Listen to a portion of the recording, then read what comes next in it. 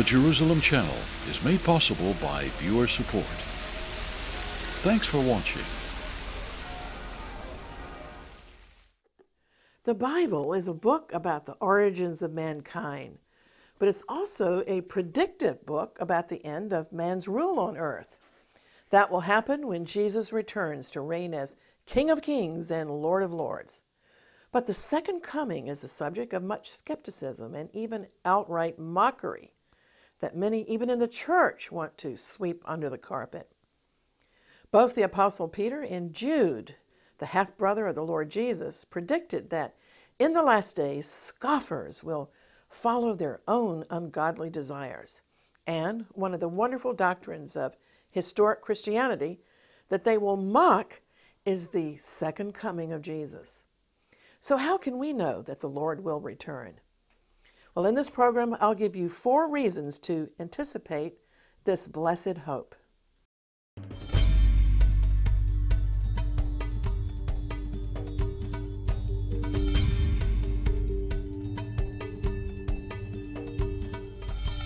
Hello, I'm Christine Darg.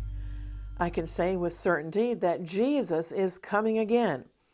And the first reason that I believe he'll come again is because he said he's going to come again.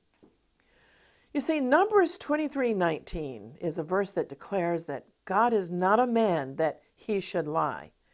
And Jesus promised in John 14:3 that he's gone to prepare a place for us and that he will come again to receive us, his bride, to himself, so that where he is, we may be also. This wonderful book, the Bible, which has been the roadmap of my life, records the beginnings, the origins of mankind and of our universe. But it also records in many prophecies, culminating in the end, in the book of Revelation, how things are going to end. You see, God hasn't left us in the dark. The skeptics, the fault finders, and the mockers have only inhabited God's world for a minuscule comparative bit of time. Yet they want to arrogantly assume, believe in evolution, that history will have no end. So who are we going to believe? For many years, I've been a student of eschatology. That's the study of end-time events. And despite what many godless evolutionists teach, the Almighty left us a record of how the world began, and he's also willing to tell us how things are going to end. He's declared the end from the beginning. This is because he lives outside of time and can see the end from the beginning. Furthermore, Jesus listed for us all of the signposts of his imminent return, including the regathering of the nation of Israel. Now, in 2 Peter 3:3, the Apostle Peter warned that there shall come in the last days scoffers walking after their own lusts and saying, "Where is the promise of his coming? For since the fathers fell asleep, all things continue as they were from the beginning of the creation." So if we join the skeptics and the mockers, we'll be without excuse, because the Lord told us to look for certain signs, and they're all around us, especially the reappearance of the state of Israel and the city of Jerusalem that's once again under Jewish sovereignty. Israel and Jerusalem are the 2 major end-time signs. But even before the coming of Messiah, the Hebrew Scriptures also foretold end-time events. For example, in Daniel 12:4, the prophet Daniel was instructed that his writings would be sealed until the time of the end. That verse says that many shall run to and fro, and knowledge shall increase. Well, that verse has certainly come to pass. Science and technology have increased exponentially and nowhere faster than in the state of Israel. My husband and I are constantly traveling. In 1 month, we could be in India, in Israel, in America preaching because we are moving to and fro, as that verse says. It's just almost impossible to keep pace with all of the medical wonders and technological gadgets in the increase of knowledge. There are now cars with rooftops made of solar panels for energy. The floor of our ministry center in Israel is swept by a robot. And yet, with all of our technological advances, the world is at the point of extinction due to advances also in warfare. Well, in this Bible, there are more than 300 prophecies concerning the Messiah. But so far, Jesus has fulfilled only about 1/3 of those prophecies. There are more than 200 prophecies remaining that Jesus will fulfill upon his second coming. The Bible's track record concerning the first set of prophecies was not wrong, and the other prophecies involving the second coming will be fulfilled right on God's schedule in the most minute detail. The Apostle Paul taught in 1 Thessalonians that Jesus would first of all descend in the air and gather his church to himself. When my parents of blessed memory died, we buried them, of course, and they went on to be with the Lord, their spirits, whom they served all of their lives. But when the Lord descends with a shout and with the trump of God, my parents and all believers who've died in Messiah will be resurrected and caught up in the clouds with those believers who are alive at the time of the Lord's coming. And I hope to be one of them. This is called the rapture of the church, which is the first stage of the second coming. When Jesus comes to claim his bride, the church, this will be the end of the church age. And at this point, 1 Thessalonians doesn't say that the Lord's feet will touch the Mount of Olives. It says he will descend into the atmosphere and snatch away his bride. That's what the word rapture in Latin means, to snatch away. The Lord must return for his bride, you see, and then Israel will once again become the main focus of God's attention, immediately prior to the Lord's return when he actually sets his feet upon the Mount of Olives. Then he will set up his rule from the throne of his ancestral father David. That's another prophecy that yet remains to be fulfilled. The angel Gabriel promised Mary, the mother of Jesus, that her son would occupy and be given David's throne. Well, this will be a future event, and during that time, Jesus will judge the nations and separate the sheep nations from the so-called goat nations. In those days, the Lord, the Lion of the tribe of Judah, whose picture is already prophetically on the Jerusalem flag, he shall roar out of Zion. We're presently living in Psalm 2, which asks, why do the nations rage and the people imagine a vain thing? Listen, the kings of the earth set themselves, and the rulers take counsel together against the Lord and against his anointed. That word anointed is Mashiach, Messiah, which means the anointed one. But the psalm goes on to say that he who sits in the heavens shall laugh. The Lord shall have them in derision. You see, even if the United Nations fights God and his anointed son, God's final decree on the matter is heard in verse 6 of Psalm 2, where he said, I have set my king upon my holy hill of Zion. And as Jesus confirmed in John 5:22, the Father judges no man, he said, but he's committed all judgment unto the Son. And so Jesus shall separate them one from the other as a shepherd divides his sheep from the goats. Some will go into the kingdom and some will go into everlasting punishment. Jesus will be the judge who will determine all of these things. And as the son of David and the son of Solomon, he will judge with right judgment and he will divide the nations. Those who have been obedient to God's word and who have served the nation of Israel versus the rebels, the goat nations. Well, I've been preaching all over the world recently in Ireland and also in India that we're living in the prophecy of the Apostle Paul set out in Romans chapter 11. And those amazing verses that I'm living in, verses 25 and 26, which prophesy that when the fullness of the Gentiles is brought from the nations into the church, then and only then will all of Israel be saved. God's going to take out his church first. The fullness of the Gentiles is a Bible idiom for the full measure of the body of Messiah, which is the church throughout history of real believers. When the Gentile church is full and complete, the church goes out, and then God returns to his program for Israel in a very intense way. The fullness of the Gentiles refers to the church age. It began in Jerusalem, here at Pentecost, and it will end at the rapture. But as soon as the rapture happens, the blindness, the hardening towards Jesus will be removed and taken away from Israel. And the prophet Zechariah prophesied, they'll look on him whom they've pierced and mourn for him. All of Israel shall be saved, but it won't happen until Jesus completes the building of his church. But already this is beginning to happen, and I'm an eyewitness. In my nearly 44 years of involvement with the nation of Israel, I've seen the progression of the times of the Gentiles and of the beginning of the restoration of the kingdom to Israel. These events are running parallel presently. At this time, God is beginning to restore the kingdom back to Israel.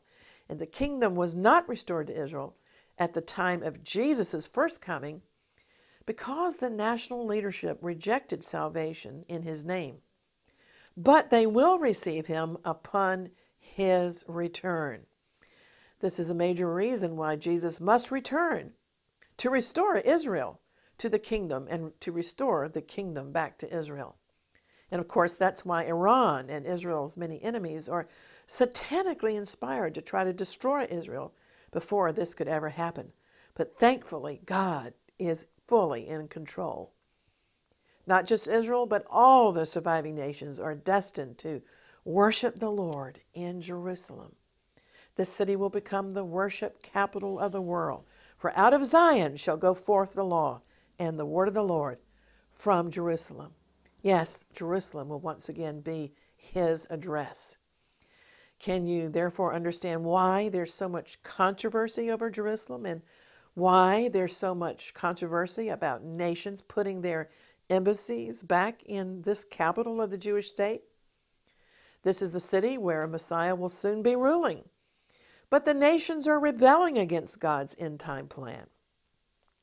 However, Isaiah 59:20 declares that the Redeemer will come to Zion, to this city, to those in Jacob who repent of their sins. Yes, he's going to come to Zion, not to Brussels or New York or Washington, but to Zion, to the mountain of the Lord in Jerusalem. And the Lord shall be king over all the earth. According to Acts 1:11, this same Jesus will literally return to Jerusalem. Not a ghost, not a reincarnation of Jesus, not a false Messiah, but this same Jesus who nearly 2,000 years ago made atonement and became the Savior of the world. This same Jesus has promised to return from heaven to this earth, and I believe him. He's not a liar. I've walked with him for all of my life, and he's never lied to me. And his word is perfect. Refined as silver is refined 7 times. So reason number 1 why I believe Jesus will return soon is because he said he would come. During the preaching and teaching of Jesus' life and ministry, he made many frequent statements regarding his return. And many of his parables are related to the second coming. Jesus' famous Olivet Discourse is about his second coming. But now a second reason that I want to discuss for the Lord's imminent return is a reason that I don't think I've spoken much about in previous programs, yet it's something that I've often meditated about. And that is Jesus must return, not only because of the promises he made to us to return, but because he simply must be vindicated. The second coming of Jesus will vindicate the degradation and the humiliation that he suffered. The world will see him for who he truly is. The rejection of this man of sorrows, the dishonor that the world put Jesus through, demands that he return so that his exaltation and glory can be seen and marveled at by the world. You see, the rabbis teach that there are actually two sets of prophecies concerning the Messiah. The first set describes Messiah, the son of Joseph. In other words, the Messiah who was humiliated like the patriarch Joseph in the Old Testament, and who was sold by his jealous brethren. Many prophecies, such as Isaiah 53, concern Messiah, the suffering servant, Mashiach, the son of Joseph. But there are other prophecies of exaltation concerning Mashiach ben David, Messiah, the son of King David. These are the many prophecies of a triumphant ruler. Jesus has already fulfilled the humiliating prophecies concerning the suffering servant, the man of sorrows. What now awaits him is the fulfillment of the glory prophecies. The roaring lion of the tribe of Judah must return and be vindicated as the glory of the Lord fills the entire earth. The four Gospels are narratives of the ancestry, the birth, and ministry of Jesus, as well as his death, burial, resurrection, and ascension. For the past nearly 2,000 years, he's been very busy fulfilling a different ministry as our intercessor and high priest in heaven at the right hand of God Almighty. The book of Revelation reveals the risen Lord Jesus' role in his glorified body in his heavenly ministry. Jesus still has a work to be done, however, on earth in his glorified state. And the world has yet to see that. The return of Jesus will be the greatest vindication of this Word of God and of the Lord Jesus himself that this world will ever witness, and I can hardly wait. Although Jesus was surely vindicated by his resurrection, nevertheless, only believers actually saw the resurrected Lord. But at his second coming, all eyes will see him as he truly is. There'll be no mistake. The second coming in power and great glory will be a vindication extraordinaire. The New Testament very carefully lists everybody who actually saw and handled the risen Lord Jesus. But there wasn't a mocker or a skeptic in the bunch. That old fox Herod didn't see him, Pilate who crucified Jesus didn't see him, and the high priest Caiaphas who condemned him didn't see him. Only the believers saw him. But the Bible predicts that the tables will be turned at the Lord's second coming. The whole world will see his glory. This Word of God demands it and promises it. Isn't that spectacular? I think it's wonderful. You see, Psalm 22 is a messianic psalm that Jesus actually quoted from the cross. It starts out with a cry, my God, why hast thou forsaken me?" It goes on graphically to describe the deep degradation and the humiliation of a crucifixion. It says, "Dogs surrounded me. All my bones are out of joint. They pierce my hands and my feet. They cast lots for my garments," and so forth. But God, who inspired the Bible, also sees the end from the beginning. And that's what I'm trying to communicate in this program, that Jesus may have been humiliated to work the work of atonement, but he will be vindicated. This same messianic Psalm 22 concludes triumphantly with a vision of the Lord's second coming. I want to read you the glorious conclusion of Psalm 22, which starts out with all of the suffering. It says that all the ends of the earth will remember and turn to the Lord, and all the families of the nations will bow down before him. For dominion belongs to the Lord, and he is the governor over all of the nations. All of the rich of the earth will come and feast and worship him, and they will bow down in the dust and kneel before him. Future generations will be told about the Lord, and they will proclaim his righteousness, declaring to a people yet unborn. You see, that's the bigger picture. The Lord has done it. Hallelujah. The second coming of Jesus is the whole picture of his ministry fulfilled. Jesus, meek and mild, is only half the story. So don't overlook the fact that the greatest vindication of Jesus is coming, and that's when Jesus returns in triumph, and all other religions will be proven to be false and inadequate when the Lion of the tribe of Judah prevails. At his trial, Jesus didn't try to defend himself because he knew that he must first suffer and die in order to achieve atonement for Israel and for the world. He had no choice but to obey and to endure and go through with the agony. But even at his trial, when he was put under oath, Jesus prophesied about his second coming. He testified before the Sanhedrin very boldly. When he was questioned, he said, I say unto you, hereafter shall you see the Son of Man sitting on the right hand of power and coming in the clouds of heaven. And to this the scriptures agree. Revelation 1:7 declares, Behold, he comes with the clouds of heaven, and every one will see him, even those who pierced him. And all the nations of the earth will mourn for him. The third reason Jesus must return is to receive the rest of his ministry. Not all of the ministry of Jesus was fulfilled at his first coming. That was the hard part. Now he will receive the glory, the rule, and the millennial kingdom. And he will live with his body, the church, forever and ever, and no power on earth will be able to stop him. He's coming with great power and great glory, and every knee will bow to him.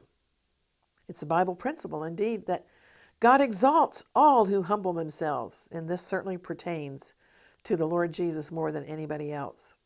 The shame, the degradation, the abasement, the disgrace, the condescension, the suffering in his self-effacing submission to God, his loss of face, the indignity, the dishonor to the Son of God, the emptying of himself, the humiliation of the Messiah crucified as a common criminal. All of this sorrow demands that he be vindicated publicly upon his triumphant return. And he will return so that he might receive the glory due to him and receive the kingdom. He must return to receive the throne of David. But there's another reason, a fourth reason, I'd like to squeeze into the remaining moments of this program of why Jesus must return.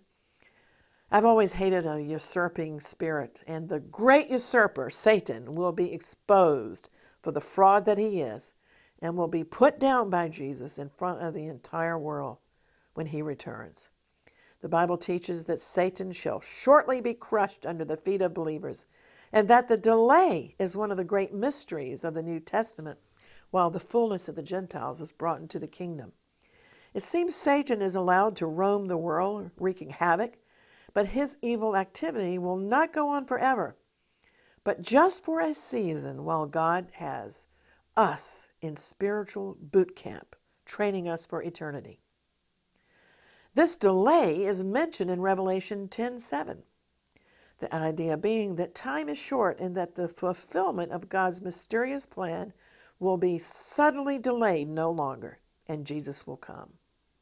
The good news is that while we see people becoming more and more filled with hate and lawlessness, the Lord is coming soon to deal with evil. Legally, he destroyed Satan at the cross, but Satan's activity and ability to roam will be bound for 1,000 years when Jesus returns. The book of Revelation also teaches that Satan will be loosed at the end of the 1,000 years, but only so that hearts can be tested, so that those who lived and were born during the millennial can show their loyalty to Messiah. And then, and only then, afterwards, will the rebellion be put down and Satan will be banished to hell, to the lake of fire forever. So, my friends, I encourage you not to grow weary in waiting for the glorious appearing of the Lord from heaven. The trial of your faith, according to the Apostle Peter, is much more precious than gold. And in Titus 2:13, Paul admonished us to look for that blessed hope, the glorious appearing of the great God and our Savior, Jesus, the Messiah. This is not a false hope. It's truly our blessed hope. So don't let anyone rob you of this blessed hope through mockery or intimidation of your faith. The scoffers have lived in this world only a couple of decades or half a century or so in your lifetime, yet the Word of God has outlived the mockers and the naysayers, so don't pay attention to them. The degradation of Jesus at the hands of mere mortals demands that he return and receive the homage and glory that he truly deserves. The present exaltation of Satan demands that Jesus return and take back the earth from Satan's tyranny. Did you know that those who love the Lord's appearing are promised a crown as an eternal reward? And it's the easiest crown to win because it's based upon desire. I'd like to bring my thoughts to a conclusion today by pointing out that I discovered in the book of Revelation that Jesus testified at least 5 times in that one book alone, where he said, "Behold, I am coming soon." So either he's telling the truth or Jesus lied. Whose testimony are you going to believe? Are you going to believe the puny mockers and the scoffers? Or will you believe the promise of the King of the universe, the Lord Jesus, the Son of David, who is truth personified? I've settled the matter in my heart long ago, and I believe all the signposts point to the fact that he's coming very soon. The question remains, are you ready for the sudden appearance of the Lord in the sky? And how can you be ready when he comes? It's so important not to delay your surrender to the Lordship of Jesus so that when he comes, he appears as your bridegroom and your Savior and not as your judge. You can't save yourself, and the church can't save you. Only the Savior is worthy to save you. So here's the key. The Bible teaches in Romans 10:9 that if you're willing to declare with your mouth, Jesus is Lord, and believe in your heart that God raised him from the dead, you shall be saved. Take this to heart. In the meantime, keep looking up and keep doing the exploits of the Lord.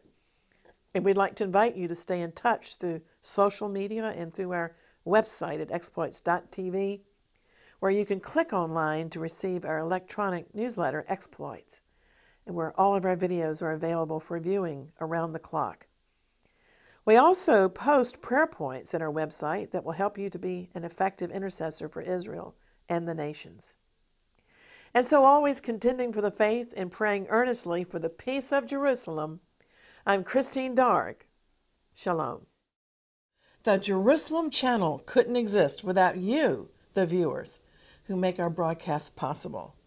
I can't say enough how much we appreciate your comments, your suggestions, and support. From the city of the great King, I want to tell you how much we value your prayers also. As the people of Israel say, Todah Rabbah, thank you for being a part of this ministry.